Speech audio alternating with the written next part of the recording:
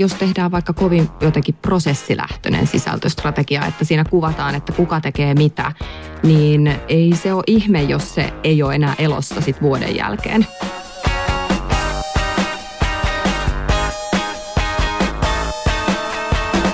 Tämä on markkinointitoimisto Dagmarin podcast nimeltä VTF-markkinointi. Nappaa tästä ideat, näkemykset ja työkalut markkinointiin. Tässä jaksossa paljastetaan, mitä pitää tehdä, ettei yritykselle tehty sisältöstrategia varmasti jää pöytälaatikkoon. Jaksossa myös haastetaan erästä tänä syksynä esitettyä näkemystä, jonka mukaan sisältöstrategia on jo kuollut. Minä olen Sanna Alaseppälä ja studiossa ovat tänään sisältöstrategi Julia Isoniemi Dagmarin Stories-yksiköstä ja YIT:n asumisen digitaalisen markkinoinnin päällikkö Niina Pakkala.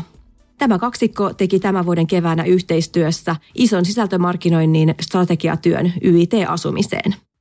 Tervetuloa studioon Julia Isoniemi ja Niina Pakkala. Kiitos. Kiitoksia. Mitä sisältöstrategia on mukaan jo kuollut? Mitäs mieltä te olette tästä? No, aina joku julistetaan kuolleeksi. Se on ihan totta, joo. Me Niinan kanssa tästä vähän puhuttiin ja todettiin, että ehkä ennemmin se kysymys olisi, että millaiset sisältöstrategiat on kuolleita. Niin, se on totta. Semmoinen huoneen taulu, pahvisen makuinen opus, ehkä ne onkin kuolleet. Mä mietin myös semmoista, mitä mä kuuntelin sitä keskustelua, niin ehkä vähän tuli sellainen olo, että jos tehdään vaikka kovin jotenkin prosessilähtöinen sisältöstrategia, että siinä kuvataan, että kuka tekee mitä, niin ei se ole ihme, jos se ei ole enää elossa sit vuoden jälkeen. Se on ihan totta. Asiakaspolku, data ja tavoitteet, ne kun on siellä sisältöstrategiatyön pohjalla, niin se on varmasti aivan paikkansa ansainnut jatkossakin. Joo, meillä sattumalta sattui olemaan juuri näin.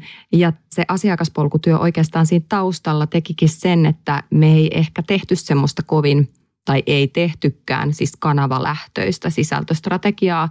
Ja mun mielestä kanavalähtöiset sisältöstrategiat, siis sellaiset, että mitä meidän pitää tehdä Facebookissa tai mitä me tehdään Instagramissa, niin semmoiset voikin ehkä kuopata, vaan sen kaiken pitää lähteä siinäkin siitä asiakkaan tarpeesta. Että ei mitä siellä kanavassa pitää tehdä, vaan mitä sille asiakkaalle pitää tehdä. Totta. Ja mietin, että toi yrityksellä kuitenkin on vain yksi strategia. Että mä siitä näkökulmasta ymmärrän, että opponoidaan vaikka sitä nimeä. Mutta noi asiat sinällään, toi sisältö on tosi tärkeä. Joo, ihan totta. Sitten mä mietin myös sitä, että jos se on kovin omassa siilossa tehty, eli se on vaan sitä sisältöä ja se on vaan sitä niin kuin perinteisiä just sisältömarkkinoinnin kanavia. Ja siinä unohdetaan sitten sellaiset asiat kuin vaikka myynnin tavoitteet tai koko brändin tavoitteet, brändistrategia. Sitä ei sidota millään tavalla viestinnän tavoitteisiin, niin ehkä antaa mennä vaan. Kuopataan sellainen vaan ihan kaikessa rauhassa. Järjestetään kauniit hautajaiset. YIT:ssähän on nyt tehty samaan aikaan markkinoinnin transformaatio ja sitten tämä sisältöstrategia. Miten kahden tällaisen ison muutoksen tekeminen samaan aikaan teillä onnistuu? Mä en oikeastaan näe niitä kauhean irrallisina, että tämmöinen markkinoinnin transformaatiotyö kuulostaa hienolta ja isolta ja onhan se mielenkiintoinen ja läpileikkaava duuni, jonka tarkoituksena on parantaa sitä markkinointia ja tehdä asioita sitten piirun verran taas järkevämmin sen jälkeen. Yleensä markkinointi ja hyvä, toimiva, tavoitteellinen markkinointi tarvitsee hyviä sisältöjä, joten en näe sitä kyllä kauhean irrallisena työnä. Itse asiassa koen, että sitä kyllä tarvitaan usein, jos ei tällaista vielä ole ehditty puntaroida aikaisemmin. Ja itse asiassa täytyy sanoa, että tämmöisen ison muutostyön ja ylipäänsä asioiden edistämisen osalta on tärkeää myöskin pitää organisaatiota aika hyvin kartalla, mitä tapahtuu. Ja sisältöstrategiasta kumpuaa, ainakin meidän sisältöstrategiasta kumpuaa sellaiset asiat, jotka on aika helppoja konkretisoitavia siihen muutokseen liittyen. Eli on turha ehkä puhua yritysjohdolle välttämättä aina teknologioista kauhean syvällisesti tai hirveän tarkasti koko muutostyötä kuvata, että tai mulle viiteryhmille, niin sitten sisältöstrategiassa on monesti sellaisia elementtejä, mitä on helppo mallintaa vaikka funneleiden tai tavoitteiden kautta.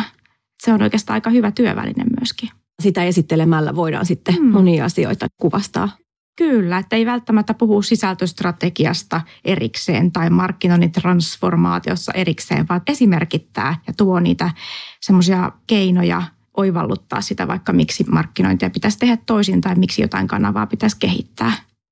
Kieltämättä silloin, kun aloitettiin tuossa keväällä, niin kävi mielessä, että että mitenhän meidän käy, että samaan aikaan Niinalle on tulossa toi transformaatioduuni ja sitten ollaan rupeaa tekemässä tätä sisältöstrategiaa. Jos Niina olisi nähnyt vaikka sisällöt jotenkin vähän erillisinä tai jotenkin niin kuin irrallisina tai vähäpätösempinä, niin en mä tiedä, olisiko nämä onnistunut niin hyvin samaan aikaan. Sulla olisi ollut ihan kaikki mahdollisuudet sanoa mulle, että mulla on tämä markkinoinnin transformaatio, että jätetään nyt vähäksi aikaa tämä sisältöstrategia ja nämä sisällöt niin kuin syrjään, mutta et sä niin tehnyt. Millaiset roolit teillä oli tässä projektissa? Mun mielestä meillä oli aika hyvä työnjako siihen, että Julia toi asiantuntemusta ja hänen tehtävänä oli viedä projekti välillä raahaten ja välillä sitten vähän helpomminkin maaliin yhdessä YIT:n kanssa ja yhdessä mun ja meidän tiimin kanssa. Eli jos ajatellaan, että kaikista varmaan paras hyöty siitä sisältöstrategiatyöstä onkin justiin semmoinen, että on vahva kumppani, jossa on osaamista ja Julia nyt tietenkin sitten Dagmarin edustajana siinä tekemässä työtä kovasti ja sitten meidän asiakkaana sitten YIT:n edustajat mukana yhtä lailla. Että varmaan kimpassa sitten tuotiin pöytään niitä näkemyksiä ja siitä sitten syntyi lopputulos. Joo, mun työ oli ehkä paljon semmoista niin kuin priorisointia ja niin kuin suunnan kohdistamista jollain tapaa. Ehkä sellaista, että kun Niinalla on laaja-alainen näkemys monesta asiasta ja sä katsot teidän organisaatiota, niin ehkä mä toin semmoista jotain ulkopuolista näkemystä ja sitä, että hei, että jätetäänkö toi asia käsittelemättä nyt tässä sisältöstrategiassa ja keskityttäisikö hei tohon, että ehkä oma rooli tietyllä tavalla oli sellainen, että mä autoin kirkastamaan, priorisoimaan, suuntaamaan katsetta oikeaan paikkaan. Mä muistan jossain vaiheessa alkua, niin meillä taisi olla semmoinen hetki, että me tajuttiin, että yksi asia oli sellainen, että ei vitsit, että tämä on muuten tärkeä juttu. Ja tähän meidän täytyy jollain tapaa keskittyä. Mä en tiedä, saanko mä sanoa sitä ääneen. Mutta sitten me päätettiin, että hyvä, että paisutetaanpa tätä osiota siinä sisältöstrategiassa pikkasen lisää. Otetaan siihen vähän lisää kerroksia. Tuodaan sitä enemmän keskiöön ja nostetaan sen roolia siinä lopputuloksessa, koska me tajuttiin, että se on niin tärkeä asia just YIT:lle. Toi on totta. Mun mielestä se on tärkeää, että tuota työtä tehtiin sillä, että ei ole tietty valmis sapluna. Ja tämä nyt copy-pastaillaan sitten yritykselle siitä, vaan aika paljonkin pohdittiin sitä, että missä kulmassa meidän markkinointi tällä hetkellä on ja miten me sitä työtä halutaan vauhdittaa ja tukea ja sen myötä sitten priorisoitiin. Miten sitten estetään se, ettei sisältöstrategiaa jää sinne pöytälaatikkoon käyttämättä?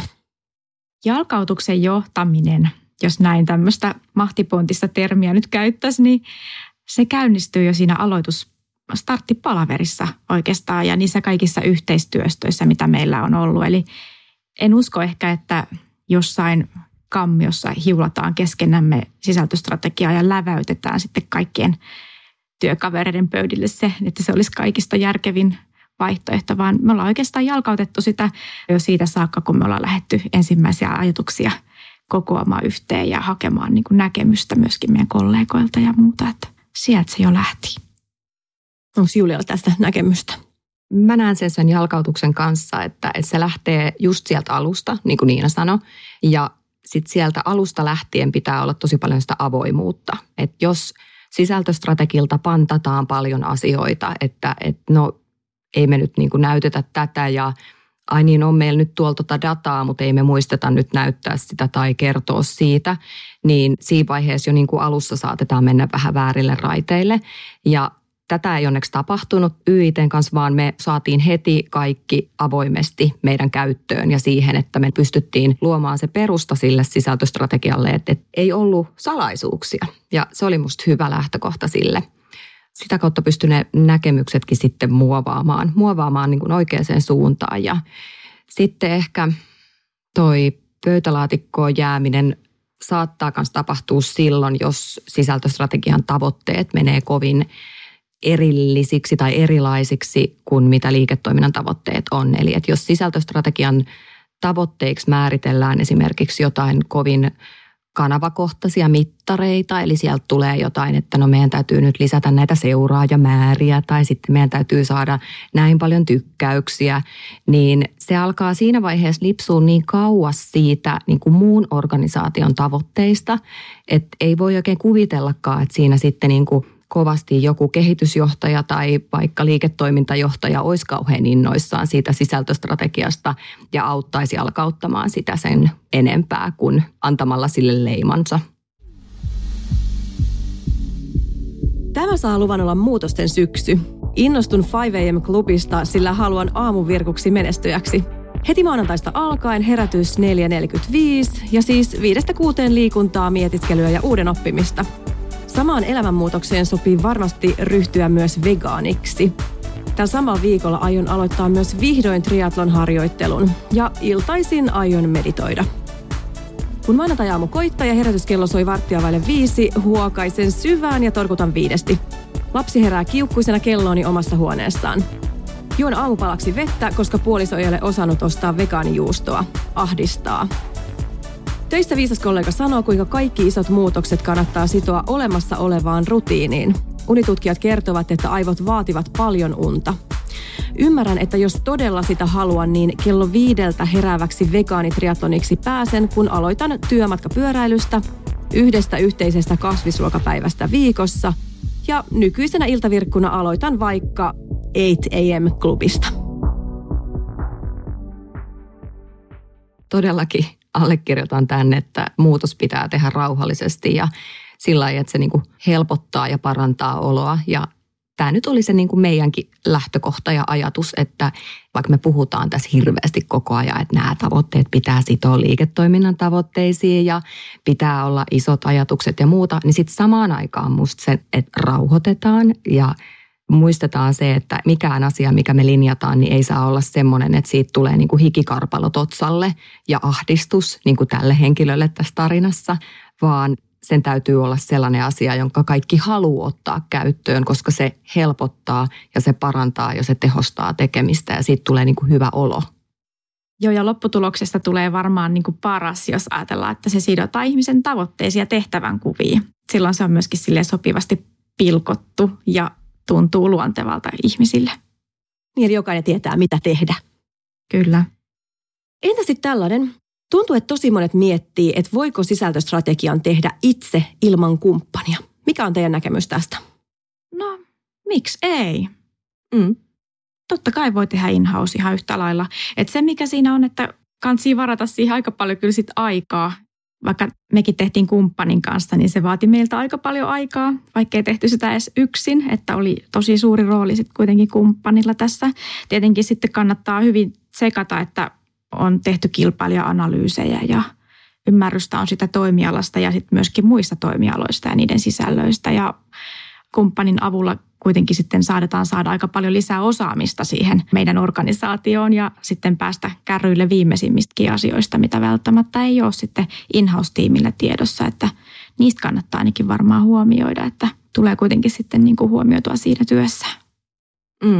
Se on aika kova vaatimus brändille, että olisi sekä siitä omasta toimialasta ymmärrystä että jotenkin rinnakkaisista tai vastakkaisista toimialoista ymmärrystä, niin ei semmoista oikein voi vaatiakaan, eikä mä en tiedä niin kuin minkälainen ihminen siihen pystyy, että sä pystyisit tarkkailemaan niitä molempia sekä omaa että toisen.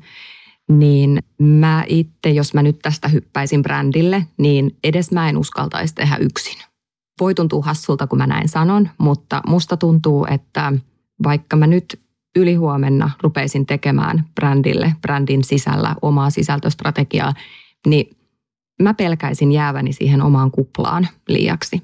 Eli mä toivoisin ulkopuoliselta edes jonkinnäköistä sparriapua, sellaista haastamista, joka ei tule oman organisaation sisältä ja joka ei pyöri siinä oman organisaation haasteissa ja pulmissa ja päivittäisessä arjessa, vaan joku, joka on katsonut vaikka näin, että mä teen B2C-liiketoimintaa ja sitten siellä on joku ulkopuolinen kumppani, joka osaa katsoakin, että hei, että pitäisikö meidän kopioida tuolta B2B-puolelta tällainen vaikka työkalu. Ja sitten toisaalta mä haluaisin kans, että se kumppani haastaisi mua että onko se mun työkalu, jonka mä nyt aion ottaa tähän käyttöön, tai joku viitekehys, niin onko se enää relevantti vai onko kenties tullut joku uudempi työkalu tai viitekehys, joka mun kannattaisi ottaa käyttöön. Missä roolissa sisältöstrategia tulee nyt olemaan sitten teillä YIT:llä jatkossa? Mä näkisin, että sisältöstrategian arvo on siinä kokonaisuudessa. Eli sisältöstrategiatyö sinällään antaa aika paljon syötettä ihan kanavakehitykseen, teknologiavalintoihin, tapaan työskennellä ihan melkein toimenkuviin saakka, viestintään, brändiin. Ja sellaisenaan ehkä sitten mä näkisin, että sisältöstrategia on niin kuin yksi tärkeä osa sitten sitä palettia, mikä meillä on jatkossa. Onhan se ihan totta, että jos sisältöstrategia valmistui vasta tuossa alkukesästä, nyt eletään alkusyksyä, niin on tässä vielä näytön paikka. Että kyllä meillä on vielä tekemistä, ei se ole vielä jalkautunut.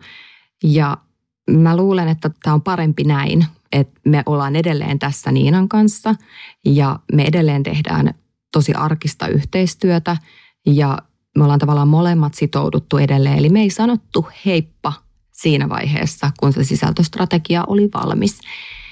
Niin tällä tavalla, kun me edelleen jatketaan sitä yhteistyötä, niin mä luulen, että mä jään kyllä Niinalle nalkkiin, jos toi sisältöstrategia ei jalkaudu. Kuten myös toisinpäin. Miten Niina ja Julia, miten te kiteyttäisitte nyt sit sisältöstrategian tällä hetkellä? Eli mitä sen parissa olisi ehdottomasti muistettava, minkä voi jo unohtaa? Siinä mielessä mä oon sen keskustelun kanssa, joka alkoi, niin ihan samaa mieltä, niin tiivistäisin, että kyllä huono sisältöstrategia on kuollut ja vaadin laatua. Ja mä ehkä nostaisin toiseksi tärkeäksi näkökulmaksi sen, että sido sisältöstrategia aina liiketoiminnan ja brändin tavoitteisiin. Se on hyvä. Aloita jalkautustyö heti ensimmäisestä palaverista. Se on musta tosi tärkeä. Sisältöstrategiaa toteuttaa ihmiset, niin kannattaa sitoa sisältöstrategia aina niiden ihmisten tavoitteisiin ja toimenkuviin. Ja kuitenkin tämä työ tehdään aina organisaation ihmisille eikä sille organisaatiolle.